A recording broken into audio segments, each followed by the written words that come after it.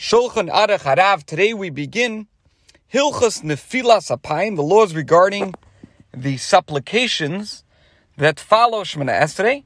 This is in Siman Kuf Lamed Aleph, section 131 in the Alter Rebbe Shulchan Aruch.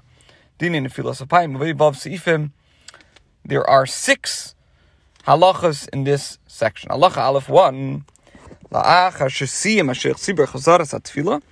Noiflim al pneim u'mischanenim kol makim lefi minhagim.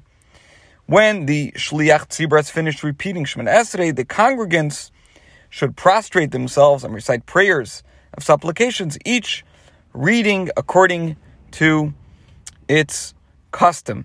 Now, a couple of notes here. The term Nefilas Apayim means literally falling on one's face, because, as we're going to explain, these supplicatory prayers were originally recited while prostrating oneself. And this is from the Rambam in Hilchos Tefillah. In fact, only certain passages are recited while prostrated. One stands while reciting the preceding and following passages. Nevertheless, the name Nefilas Apayim is often applied also to these prayers collectively. This bracket of prayers, which is omitted on festive occasions, is also commonly known as Tachnun, literally supplication. Now, we should point out that these prayers, Tachnun, is also, it's customary to recite them while one is davening alone, not just in the presence of a minyan. Now, the Rebbe said each region according to its custom.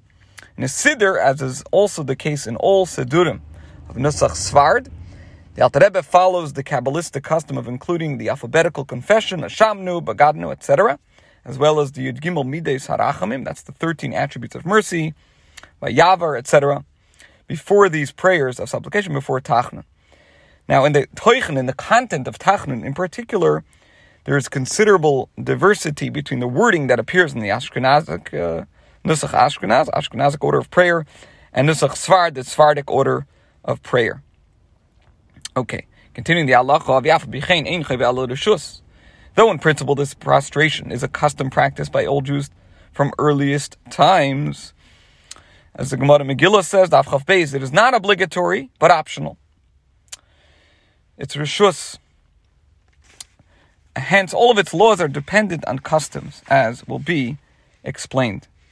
Okay, now just to point out, if this prostration were obligatory, then Rabbi Eliezer ben Hyrcanus would not have refrained from observing this practice as related in Bava Metzia. Continuing the halacha, the supplications that are made while prostrating oneself must immediately follow Shemana Esrei. If one made an interruption and became involved in other matters after Shemana Esrei, his supplications will no longer be as acceptable. In the Hebrew, Avalem hifsik va'asak b'dvar machirim acharat tefillah shuv ein tchinasei nishmas kol kach. However, the Aliyah Rabbah says they still should be recited. Okay, and therefore, says the Alter Rebbe, lochein ein ledaber ben tefillah lenefilas apayim. One should therefore not speak between Shemana Esrei and these supplications. Afal pi shemin adin ein yiseh b'davar sharikin nefilas apayim hirishus. Even though, according to the letter of the law, no prohibition is entailed. Because in principle, these supplications are optional, but still, one should not speak between Shemana Esrei and these supplications for the reason that we just mentioned. Nevertheless, ein tzarich lizar ela milhafsik belasik b'dvarim achedim legamri. Aval sicha mu'etes ein lachush. Chol she'ein mafsikim b'dvarim achedim legamri yachol lilach achar atfil l'makim achar lipol sham al panav.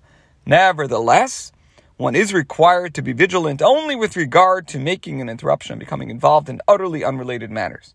There is no need to be concerned about a brief interchange of words, and accordingly, one is obviously permitted to respond to Kedusha, to Kaddish, or any other Davar Shebekdusha, holy pronouncement, between the end of Shemana Esrei and these supplications. At this time, one may also respond Amen whenever this is called for. By contrast, one may not join the congregation in saying Vayihi bin Soya Ha'arein when the ark is opened and before the reading of the Torah. And that is from a responsa of Shevet Halevi in volume number 7. Moreover, says the Alter Rebbe, whenever one has not made an interruption for utterly unrelated matters, after Shemana Esrei, one may go to another place to recite these supplications. This concludes today's shir.